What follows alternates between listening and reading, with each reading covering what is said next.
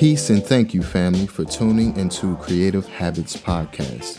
I'm your host, Philip Anthony. And I'm your co-host, Indigo. We're based in Washington, D.C. with leading discussions on topics surrounding pop culture, business, lifestyle, and art with an occasional guest appearance within the creative and entrepreneurial industry.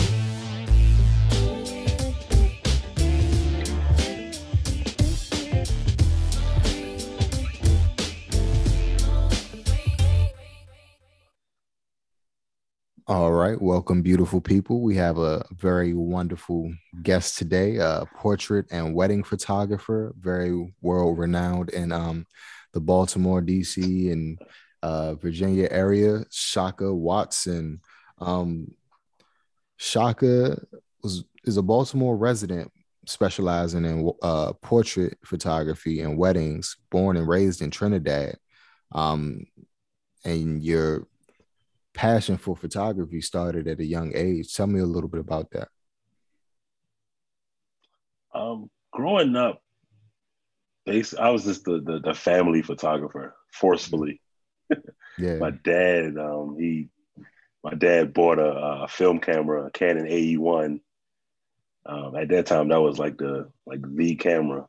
Mm-hmm. And he just like every time we have like some kind of family function or something like that, he's like, "Hey, Shaka, take this. You take the pictures." And I'm like, I don't know, but I always had the job of taking the photos, Mm-hmm. So a lot of my family photos I'm actually responsible for, growing up. And so the photos I look back at now is like I took most of them. I can relate to that. One of my earliest, I'm a photographer myself, and one of my earliest gifts that I remember my mother giving me was one of those little plastic Pixar cameras, like the film joints. Mm-hmm. And mm-hmm. when I was going through her things, I found this old Olympus professional photographer style camera. And I just played around with it. I don't know how to develop film or anything, but back in the day we used to take to CVS and all that to get our stuff developed. But yeah, it started at a young age for me as well. Tell me about growing up in Trinidad and then your transition here. How did that work out? Wow, man. Funny story. I remember the first coming to the States. I mean, that alone was like, like a wow factor, like not knowing what to expect. But I remember the first thing I was like, man, I get to witness snow. I used to always see snow on TV. And when they got here, it was the blizzard of '96. I was like, all right. I remember that one. Yeah, right. I was like, nah, I'm good. I got enough food. I remember, man, we was going to school and like snow, like tunnel. We had to walk through tunnels of snow. It was crazy. But yeah, that was the first like funny thing I encountered coming here. But then it was like a culture adjusting culturally coming from Trinidad. Like, it's a lot of different customs and, I remember I was like walking in, being like the only kid in class, like, hey, like good morning or like good evening. Yeah, it's like, and people looked at me weird. Like I remember when I was going to the store, my grandmother, I was like, hey, good night. And ladies just like looked at me like, going to bed outside? But it's it was a lot of adjusting. A lot of adjusting on the fly too. I was just turning 11 and going right into middle school. It was like, everybody think they're an adult at that age. So it's like, trying to fit in some kind of way, trying to find my ground, trying to find my niche, I feel that. I think a lot of like, Black and brown people who come from outside the United States have more of a family oriented relationship, not only with family, but with peers and, especially like older people. Right. But I was fortunate enough to have the neighborhood mom where all the kids would come over to my crib You know, she would feed everybody and everybody called her mom. So I kind of relate to you know, that in a sense. But a lot of people don't have that privilege out here, you know what I mean? No, man. Nah. I think I mean, because you know, lifestyle now is so everything now is so fast paced now. Like Mm, everything is fast paced, man. So like that settlement, that ground zero is like fading. yeah, yeah. Yeah, yeah. And Baltimore is a different place. Like I love Baltimore. There's a lot of culture and history there and beautiful people. But at the same time, I know it was kind of like rough coming from Trinidad and going straight to Baltimore. It was. It was. See, every neighborhood, country, so what has their own ups and downs and trials and tribulations and so on and so forth. But it's Right. like some you can live with, some you can't. You know, it's like so. It's I remember so Trinidad is like a lot of it's the same, I guess, senseless violence you want to say, Mm, but it's you know it's I don't know, it's hard to explain. Like you have a lot of you know police violence and corrupt police activity and so on and so forth, but everybody's close knit.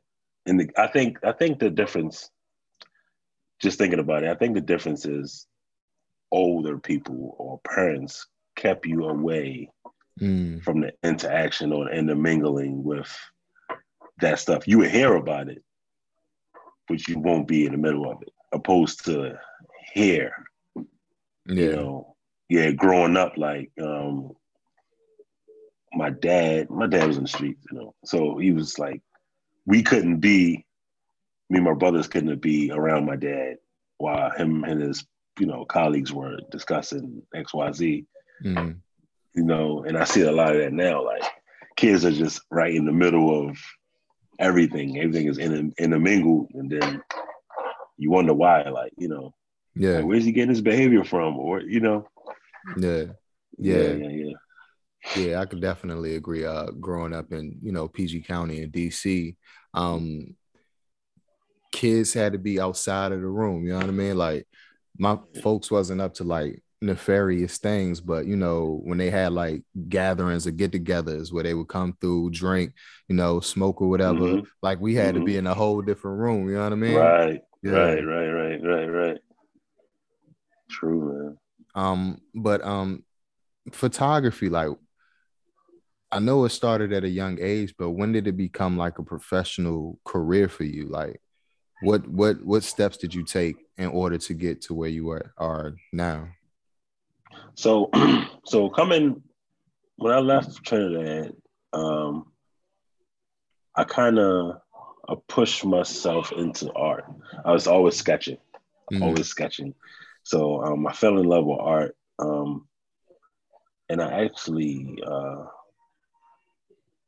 I wanted to go to Baltimore School of Arts, mm-hmm. and you know you had there's requirements, which I didn't meet those requirements. So I was kind of like let down, like ah.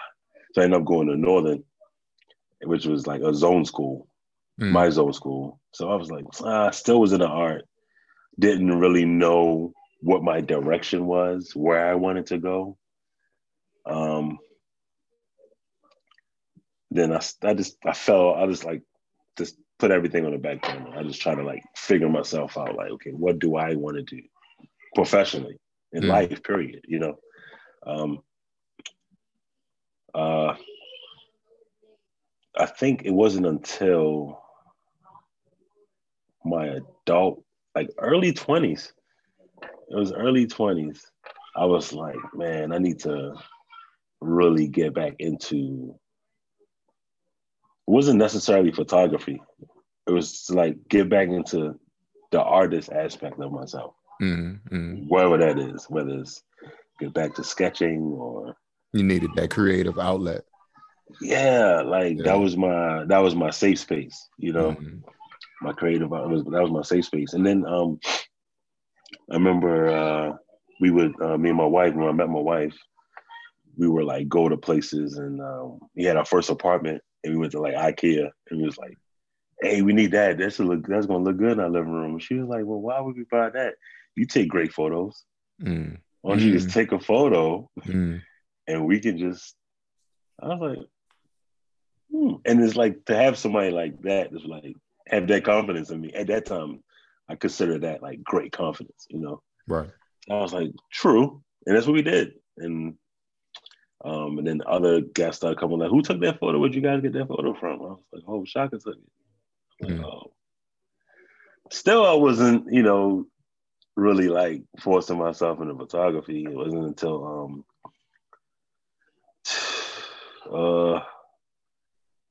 maybe like 13, 14 years ago, my wife bought me a camera. And she's like, you need to do this. She's like, you need to do this. She said, if I buy you a camera and you don't, you know, pursue it per se, I mean, she's like, well, at least I did my part. I was like, damn. So I was like, wow. So yeah, started there, man. And then I think I was maybe, it was maybe like 14 years ago. It's wonderful to have someone see something in you that you don't really like see yourself at first. And once they give you that push, it's like, it just takes you to a whole different like mental state. You know what I mean? Like you, because my lady is the same way. I don't like, I appreciate the work that I do, but I see myself up here, but I feel like I'm up here. You know what I mean? Well, no, I see myself down here, but she sees me like I'm up here. You know what I mean? Like higher than where I'm at. And just her motivating me and giving me that push helps me to, you know, persevere and become better. You know what I mean? And it's always good to have somebody by your side giving you that extra, nigga, you tripping, go do that. Right. And I was having a conversation with somebody the other day, man. You know, as creators, we are our own kryptonite. That's you know, we're always gonna be like, you know, a lot of people may see us here, but we're always like, nah. It's always, we won't think we could do something better. Right. I can do something better. And that's me every day, where I'm like, I need to.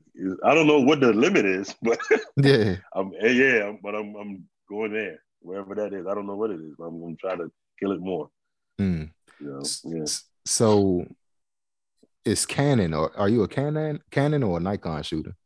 Canon. Okay. Yeah, I tried Nikon, but it was like,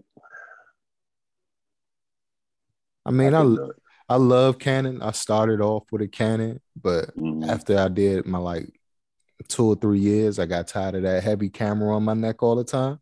So I, you know, just switched over to Sony, and it's doing pretty good. The color waves aren't as crisp as Canon, but you know, it's very portable and whatnot. Right, definitely. I do love the size of the Sony cameras. I would say that, even with the grip, they're still pretty compact. So outside of wedding photography, I noticed a lot of your portraits like highlights, you know, mainly Black beauty. You know what I mean? Like, we very rarely seen, especially in the early 2000s, of people highlighting us in every aspect. You know what I mean? Not just one perspective, but every aspect. Was there any like thought process behind that? I think myself personally, I gravitate towards Black people just naturally. Like, I always feel like we need to be, you know, just highlighted more, you know, in all different aspects and lights, and you know, whether it's business, small business, cooking, parenting, you know, I think there's so many voids when it comes to, you know, people, Black and brown people, that I don't know if I'm doing my part to, you know, highlight everyone in a more positive light. I think it's my bad. Go ahead. No, go ahead. And I actually got criticized before too. Nah, it's important. You know what I mean? Because we very rarely get to control our own narrative. You know what I mean? People outside of, I don't want to say our race, but people outside of our culture might see us a certain way because the media just highlights a certain aspect or a certain like small thing about us. You know what I mean? Instead of showing like the vastness of us as a whole. Definitely, man. Yeah, I've actually been told that somebody said another photographer that was like, yeah, he only shoots black clients. Mm. I was like, I mean, I don't take it as an insult, but it's like, okay. But it's funny because it's a lot of like white photographers out there that only shoot like white clients. You know what I mean? And nobody says anything about it. Exactly. And forever, for years, And I would say, and I would think, if I could be out of turn by saying this, but in the last 10 years, when we first started seeing a influx of black photographers, really showcasing like art, really. Because white photographers has really been in the commercial aspect and the commercial aspect, wedding aspect, and the forefront really in photography has been a lot of white photographers. Yeah. But it wasn't until maybe 10, 20 years ago when there's been a demand for, black people to be on the forefront. If you want to see black people, So, Absolutely. yeah. I think a lot that helped with that too is, YouTube. You know what I mean? Like it's a lot of like professional black photographers on YouTube, like giving lessons and camera reviews and, basically showing their growth. And just like I said before, controlling the narrative. If you see someone who looks like you, who you can relate to, do something that you never thought that you can do, it's kind of like easier to open the door to like a whole bunch of people who, might want to pursue the same career. Definitely, man. Definitely. We need more examples. We need more examples, man. In every aspect, really. Absolutely. I was a school photographer for this company that I will not name, but we did mostly like Baltimore County. I did a few Baltimore, like inner city Baltimore schools, and I think I was the only black guy in the area working for this company. You know what I mean? And some of these schools in like Baltimore County, it's very rare to see a black man in these areas. Right. You know what I mean? So just like on a side note, I could see like the different discrepancies on like funding for these schools. Like when I'm in the inner city, they're in like older buildings, you know what I mean? That's I guess been there since like the 50s or 60s. But when I go to the counties or these richer counties, a lot of these schools are brand new, like tall glass windows, you know what I mean? Like libraries big as ever, like big as apartments, being in the city, have you noticed any differences between just like differences between opportunities for children or just people in general because of that, I guess, red line?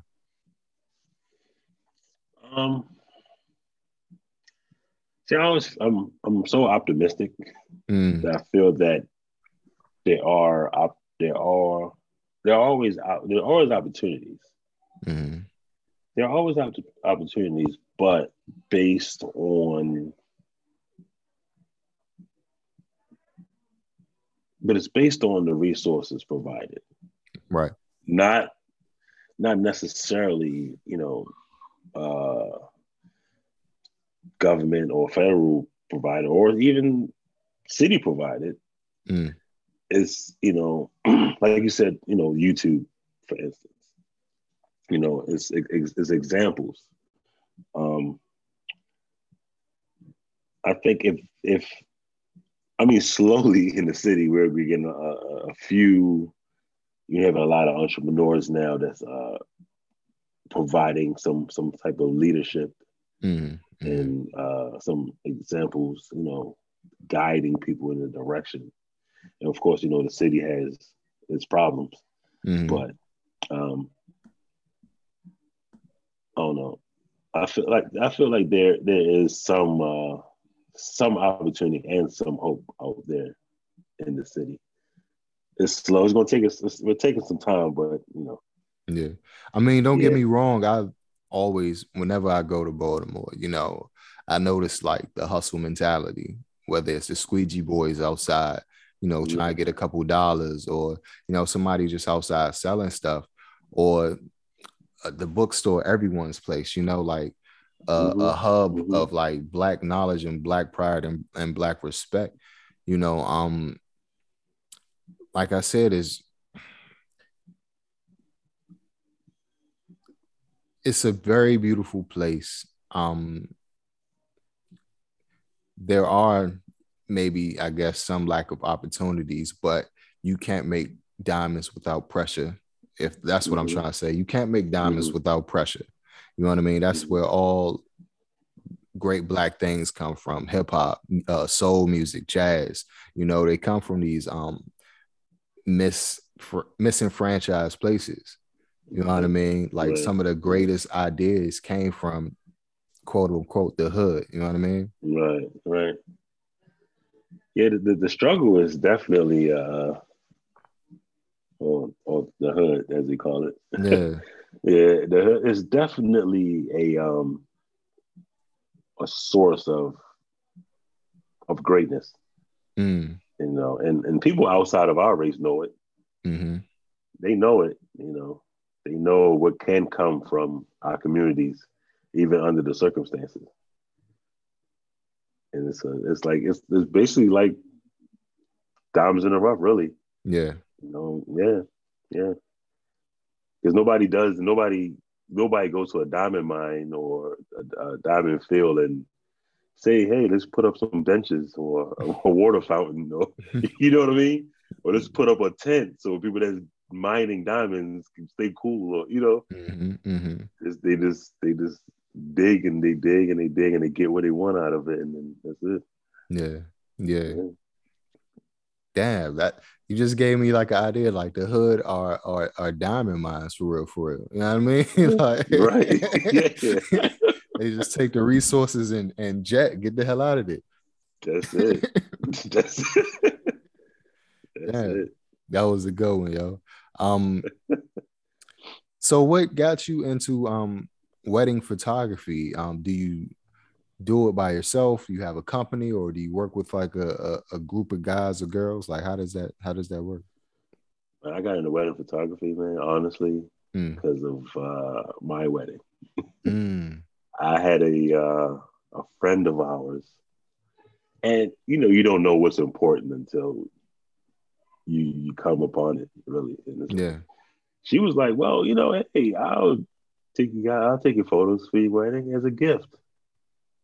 And we're not thinking at the time, like, oh man, these are memories. Like, 20 years from now, when we look back, that's the only thing we have to. And nah, they were terrible. Yeah, they were terrible.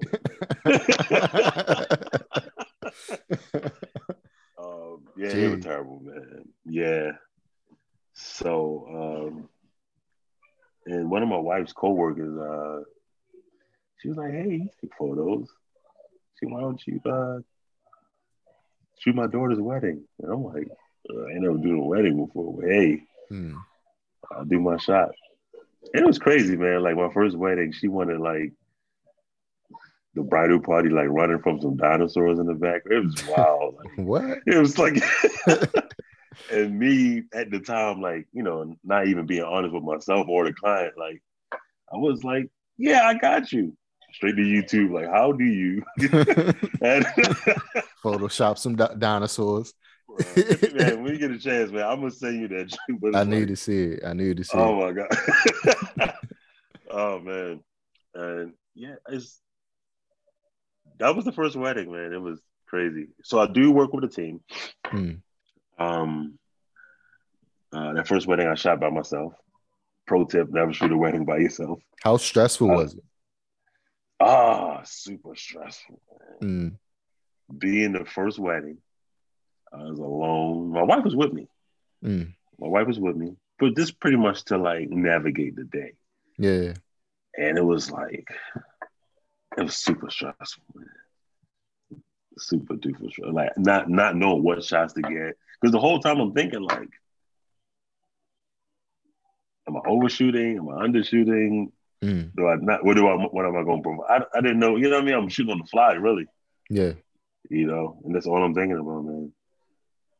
But yeah, pro tip: never shoot a wedding by yourself. Mm. I don't care even if it's another shooter. Get somebody to shoot. Just be there with you, really. Mm.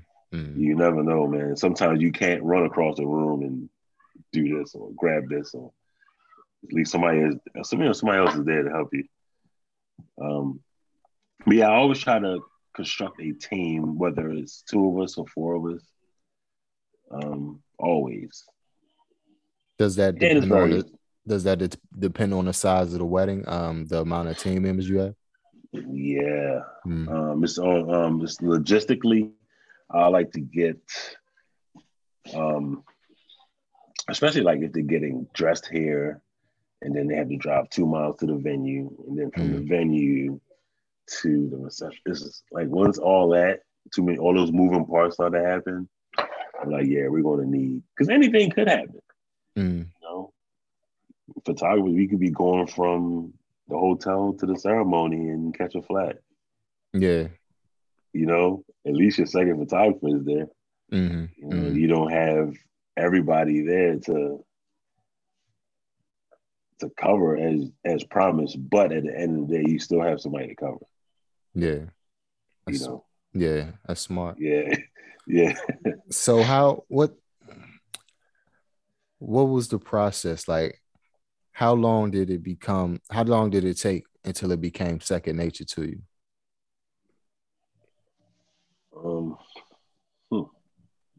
Because you've been doing it for a couple years now, right? Like a really long time. Yeah. I don't know. I think when I still don't think it's second nature. I still don't think it's second nature because I always look at every single one as like clean slate. The only thing that I would say that I'm comfortable with is like if I shoot at that same venue again, I know what to expect, as far as lighting and so on and so forth. But I always look at it clean slate. I never allow myself to get like that, that Tom Brady. Yeah. Like, yeah, I'm like, nah, I'm because anything can happen. Anything can happen. Yeah. And it's like, you have planners that don't tell you that, hey, an elephant's gonna come out the ceiling when they say kiss your bride. It's like, you didn't tell me this. Like, what happened? I didn't account for this. Like, I'm gonna need a wide angle lens for that one. Right. You know what I mean? Yeah. And I'm a guy 85 and I'm close to the bride. Like, you know what I mean? Yeah, I don't know. I'm pretty comfortable now. I would say that. I'm more comfortable than I was. I'm more comfortable than I was 6, 7 years ago. Yeah. And but I'm definitely more comfortable. But I still look at it like, nah, it's clean slate. Because anything can happen. How do clients reach out to you? Is it from word of mouth, your website? Like, how do you find clients, or how do they find you? Word of mouth. A lot of times it's word of mouth because I try to be really relatable to my clients. And that alone has I think I've gained clients by not just the work, but just, oh man, he's a really nice guy. Because I talk to my clients, like my brides and my groomsmen and stuff, about anything. Like, hey, what's going on, bro? Like, everything cool? I have groomsmen and brides call me like a month before the wedding, like, I just need to talk. Mm, mm, You know, just I'm like, because weddings are stressful too. yeah. And I'm like, sure, holla at me. What is it? Because a lot of times they don't have at that time they don't have anybody to talk to because everybody they know is possibly in their wedding. Yeah. Yeah. Yeah. Yeah. Need somebody neutral outside. You know what I mean? Somebody neutral. Yeah. And I just, I chop it up with people, man. I'm open book, Mm. Sure, man. Talk to me, whatever it is. I'll give you solutions, answers if I have it. So on an average wedding day, what's in your camera bag? Like how important is gear and what are you taking? Two bodies. I have two bodies. My 85-35. That's standard.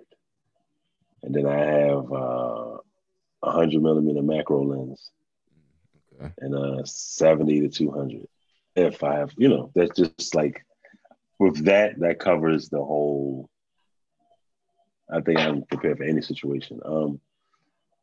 What else do I have in there? Water. Of course, gotta have water. Water, snacks.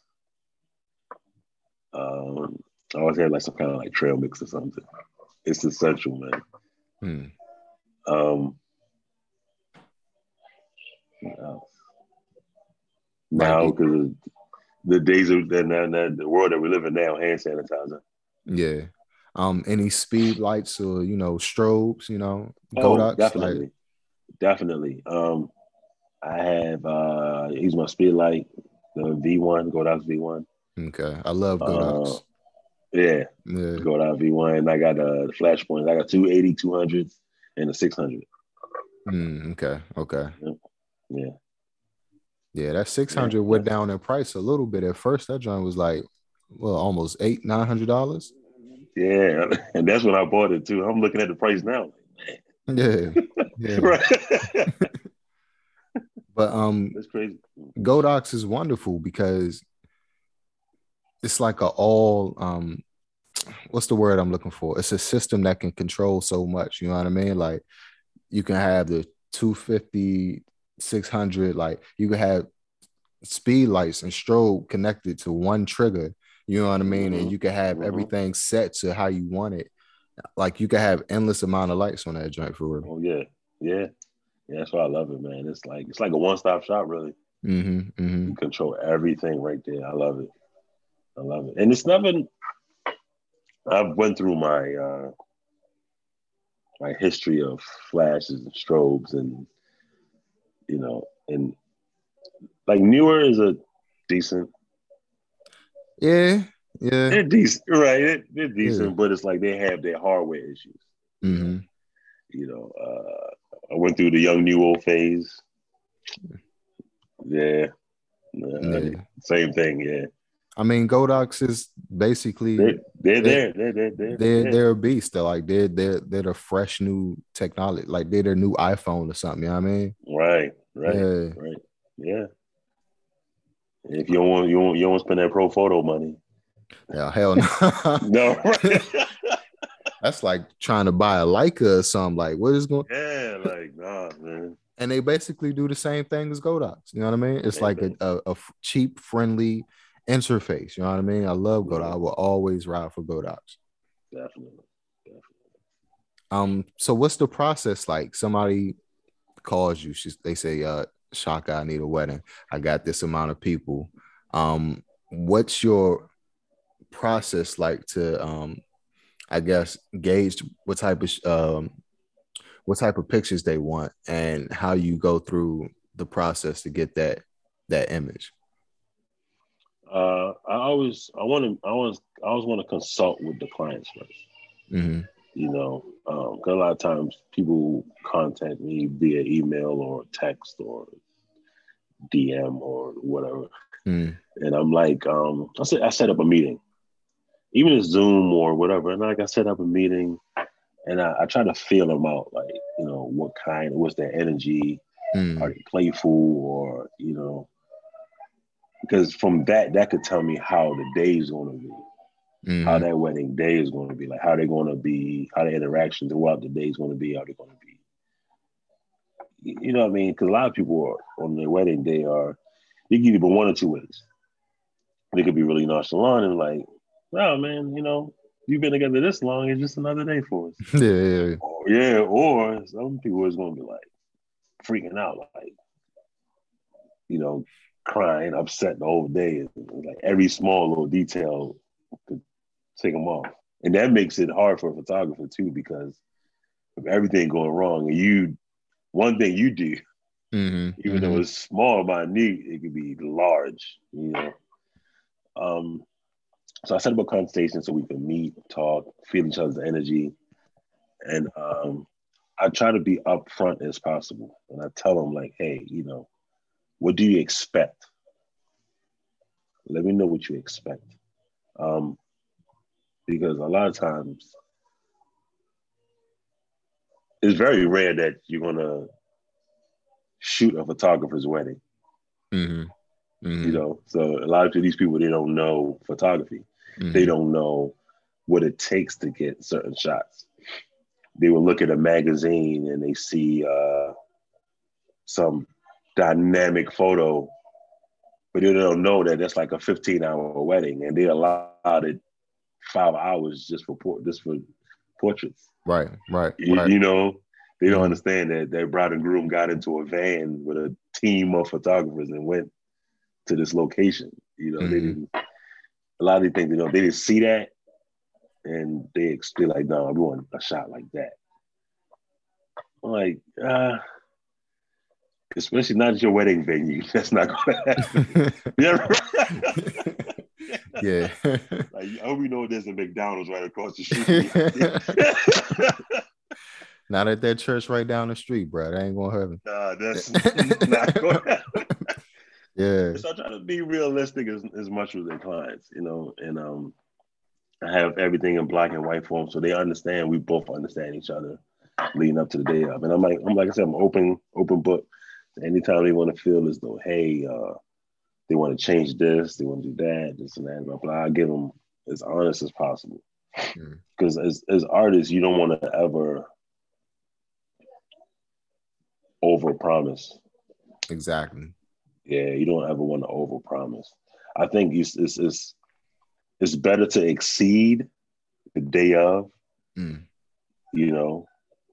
exceed the day of, and instead of saying, yes, I can do that. Yeah. Because now the client expects it. And then when you don't provide it because of anything having logistical issues, they still going to look at you like, well, you said you was going to do this. So it's like,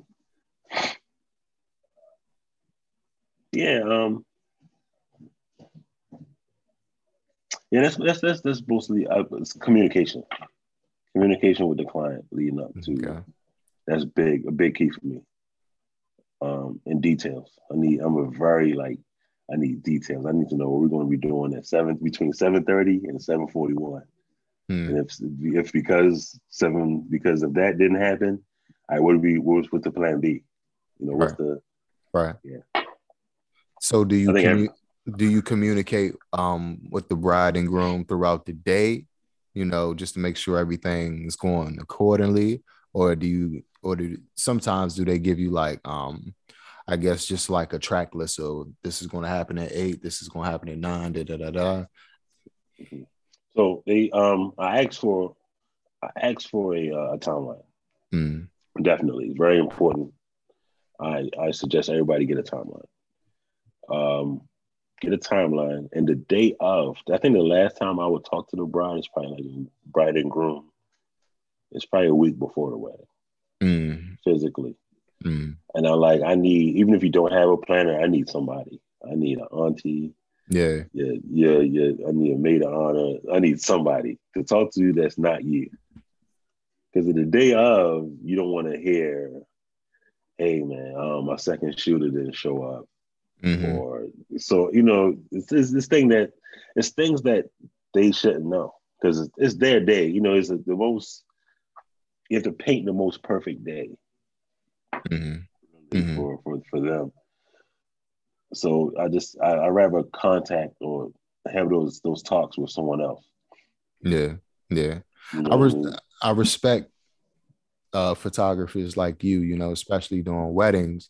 You know, me as a photographer, I don't think I have the I wouldn't say the patience. I just my anxiety. You know what I mean? Like as a photographer, I'm used to as a portrait photographer, I'm used to controlling everything.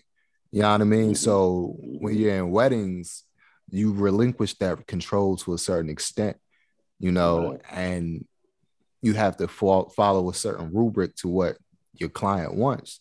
You know what I mean? And just me personally, I'm afraid of like giving that control up. But a lot of times it's based on time. It's the time crunch, because 9 times out of 10 weddings run late. Yeah. Because of whatever reason. And it's like once the ceremony's over, that hour that you think you had for portraits, they're like, okay, well, because we're running late, you got 15 minutes. I'm like, it's a 20-person bridal party. Like, what do you know? Right. Like, wow. So you got sometimes like, hey, can we get like 30? I mean, there's so many different tactics, man. Like, hey, can we get like 30? Oh, the bride said her feet hurt. She's going to sit down for a while. You got to make stuff up, man, because they be on your heels. Like, no, come on, we got to go. You got to. I don't know. I understand that though. That giving up that time and that freedom to actually create, because you know, unless you're like an experienced photographer, you have to like, because you're putting situations, you have to think on the fly. Right. You know, or just shoot in situations like, okay, hopefully this turned out. When you get back home, it's like, yeah. And it eats away at you a little bit. You know what I mean? When I was a school photographer, everything had to be uniform and done a certain way every time. I'm like, I'm in one of these Baltimore schools with a bunch of kids that's under like the age of 12, and I got to get 400 to 500 photos in perfect every day. You know what I mean? So it kind of eats away at your that artistic person inside of you. That I couldn't do though. I couldn't do that, man. Because I know, like, you know, as a photographer, you know, you want to create and you want to use different tactics with your camera to do different things. But it's like, you know, in that situation, you already know the settings is going to be the same settings every day. It's going to be every day. Right? Every day. Right. So am I really, you know, I'm just pressing the button at this point, right? You know what I mean? Yeah, I get it, man. I get it. Have you ever had to deal with any like bridezillas? Like, what is like one situation that had you like, yo, I don't know what the hell I'm doing right now? Wow.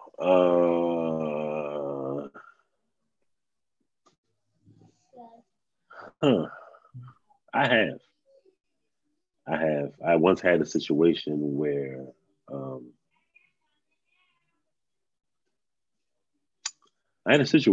bride tried to. This is funny, man. She tried to. She tried to ask. She allowed. What happened was I was in the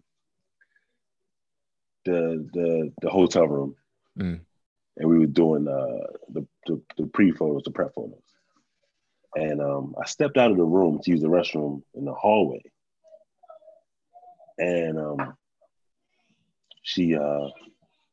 I mean, I should have took my camera with me. That's another thing I learned. I was like, I should have just took the camera with me. I was like, nah, I just sit on the bag and sit in the corner. Nobody's not gonna. So I came back and knocked on the door, and I opened the door, and I just see like a flash, like this flash is going. I was like, what y'all got? Where's this flash coming from? And she was like, well, my dad's here. He's gonna take some photos while he went to the bathroom. Using your camera? Bruh. Come on, dog. What? Bruh. Oh my God.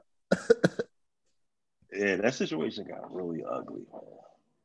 Oh man. Yeah, it got really ugly. And she tried to like justify the situation. Well, my dad, he did this in college, so I wouldn't have had nobody, this and that. And plus you stepped out the room. I didn't pay, to leave out the room. And I'm like, well, I just went to the restroom. I don't think I was gone for no longer than like 2 minutes. Right. Oh my God. Yeah, right. I'm like, I was just trying to explain to him, like, okay, what if something happened and he dropped the camera and then like, how are you going to be? You know what I mean? Like, it was an ugly situation. It wasn't, and she was upset the whole entire night. Mm. The entire night.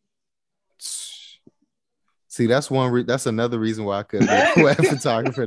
Like, y'all have my love and my admiration, but that is too stressful.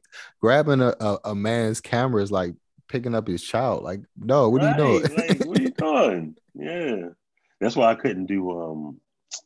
I did club photography, like I think like 2 or 3 times. Yeah. Girls is drunk and they're like, "Let me see the picture," and grab the camera. I was like, "Oh, no, yeah." I don't do it. And they grab by the flash too.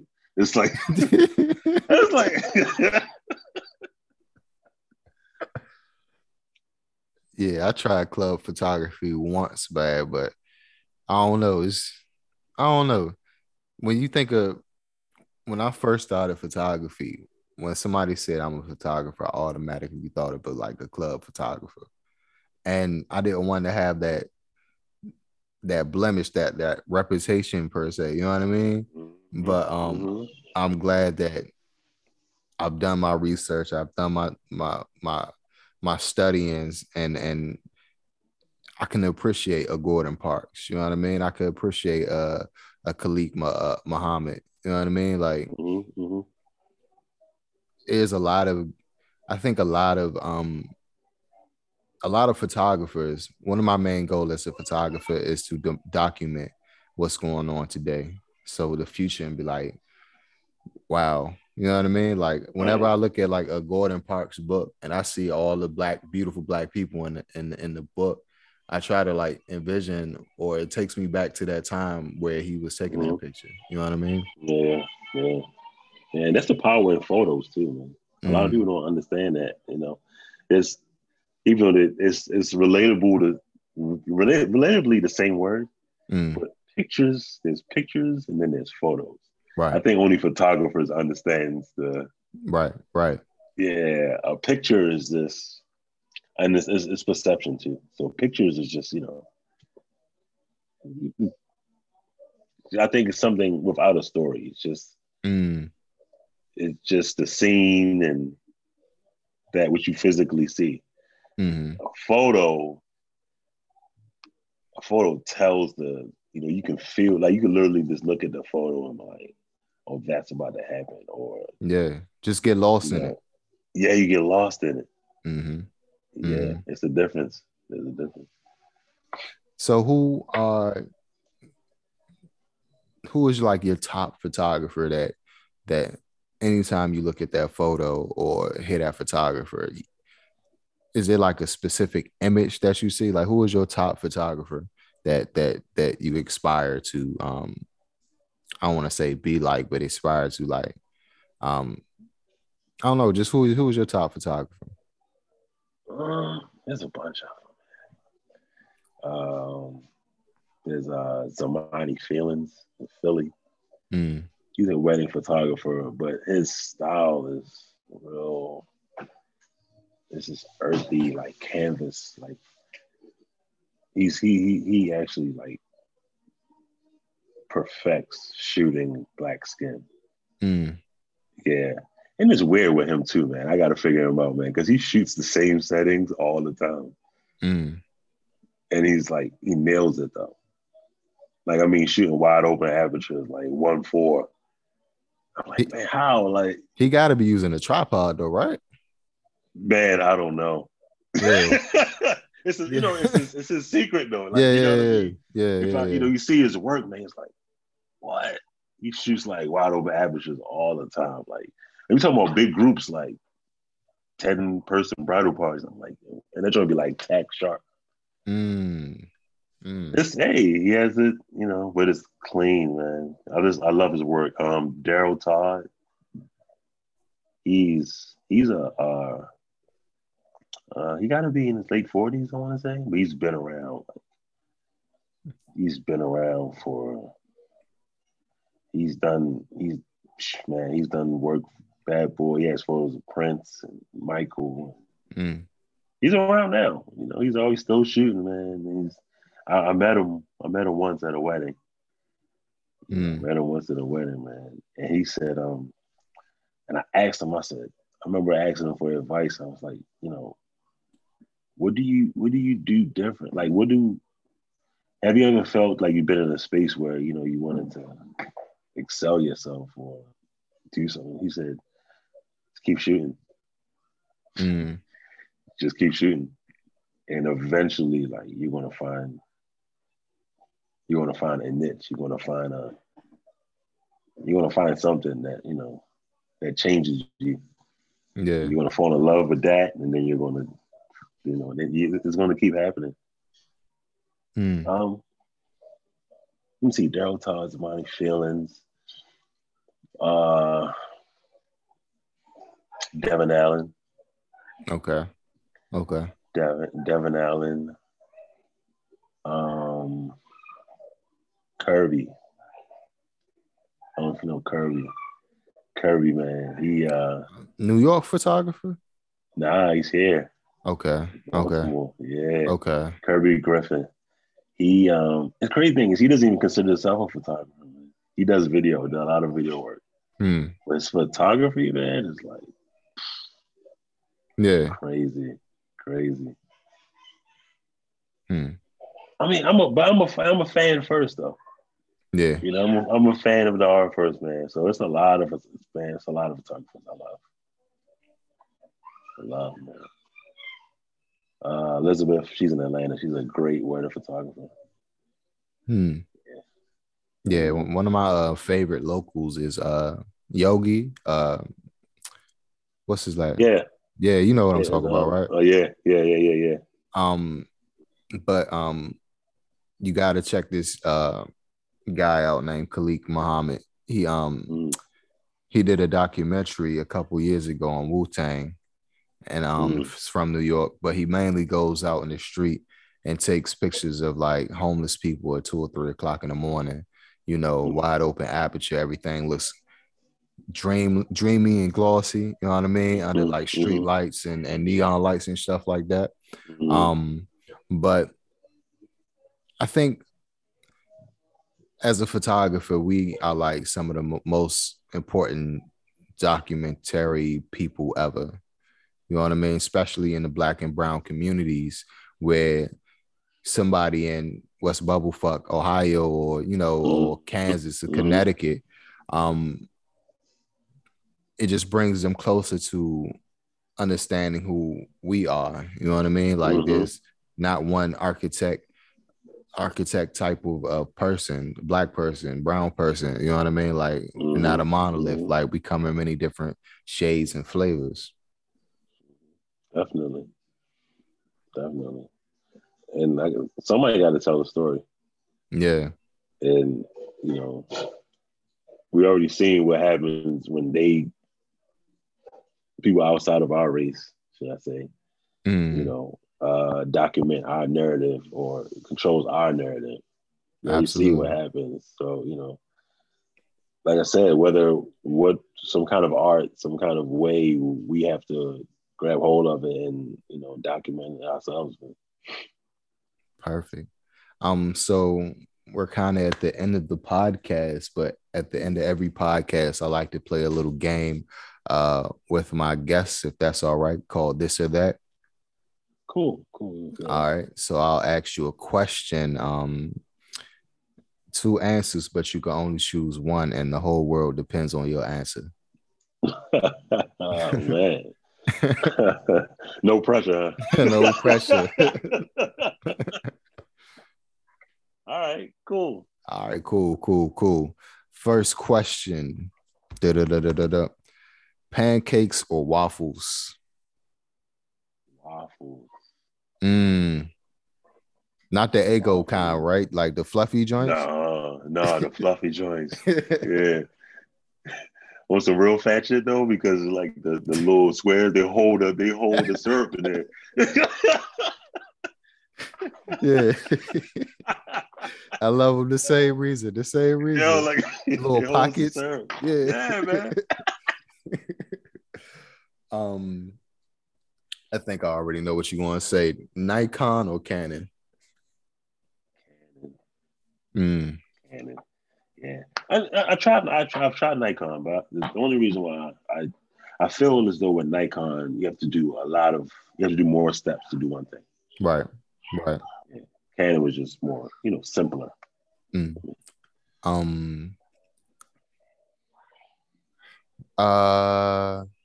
What's another one? Puppies or kittens? Yeah. Puppies. I'm not really a big cat fan. They're cool. They're cool. Yeah. Cats just walk around the crib like they own the joint. That's that's it, man. They're just there. Like they're like that kid in your basement that you just keep giving like military pamphlets to, like they won't go nowhere and shit. like at least dogs do stuff, man. You know what I mean? They can they go bark at the neighbor if the house burning down or something. You know what I mean? They bring your paper. Yeah, weddings or portraits? It might be surprising to a lot of people, but portraits. I feel it. Portraits. Yeah, portraits. Even though I love doing weddings, I love shooting weddings and capturing the memories and all that other stuff. But portraits, for that exact reason, I have time to create. I have time to connect with the client more so and actually create a feeling, an energy. I love that. Well, that's the end of the game. I really appreciate you taking the time out to speak with me and, let me pick your brain about your craft on the podcast. How can people reach out to you in case they wanted like portrait, wedding, or just some shots done? Oh, first of all, thank you for having me, man. Of course. But, they could definitely reach out to me via website. I'm on all the social media platforms as at Blind Vision. Blind Vision with a 3. Yeah. LINDVISION. Blindvision.com. Blindvisionphotography.com. Blindvisionphotography@gmail.com. I'm on all platforms at Blind Vision.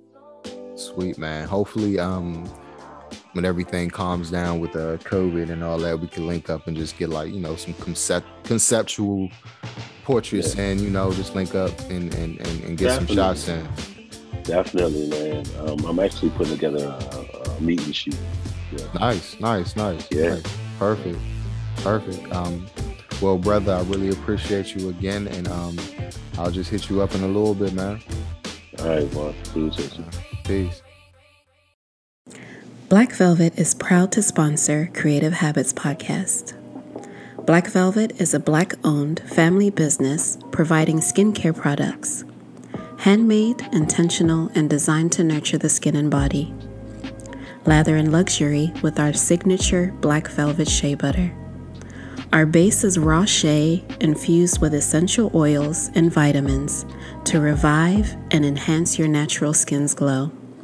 We offer unisex options and a grooming kit to ensure quick and essential groom for daily application for any occasion or season.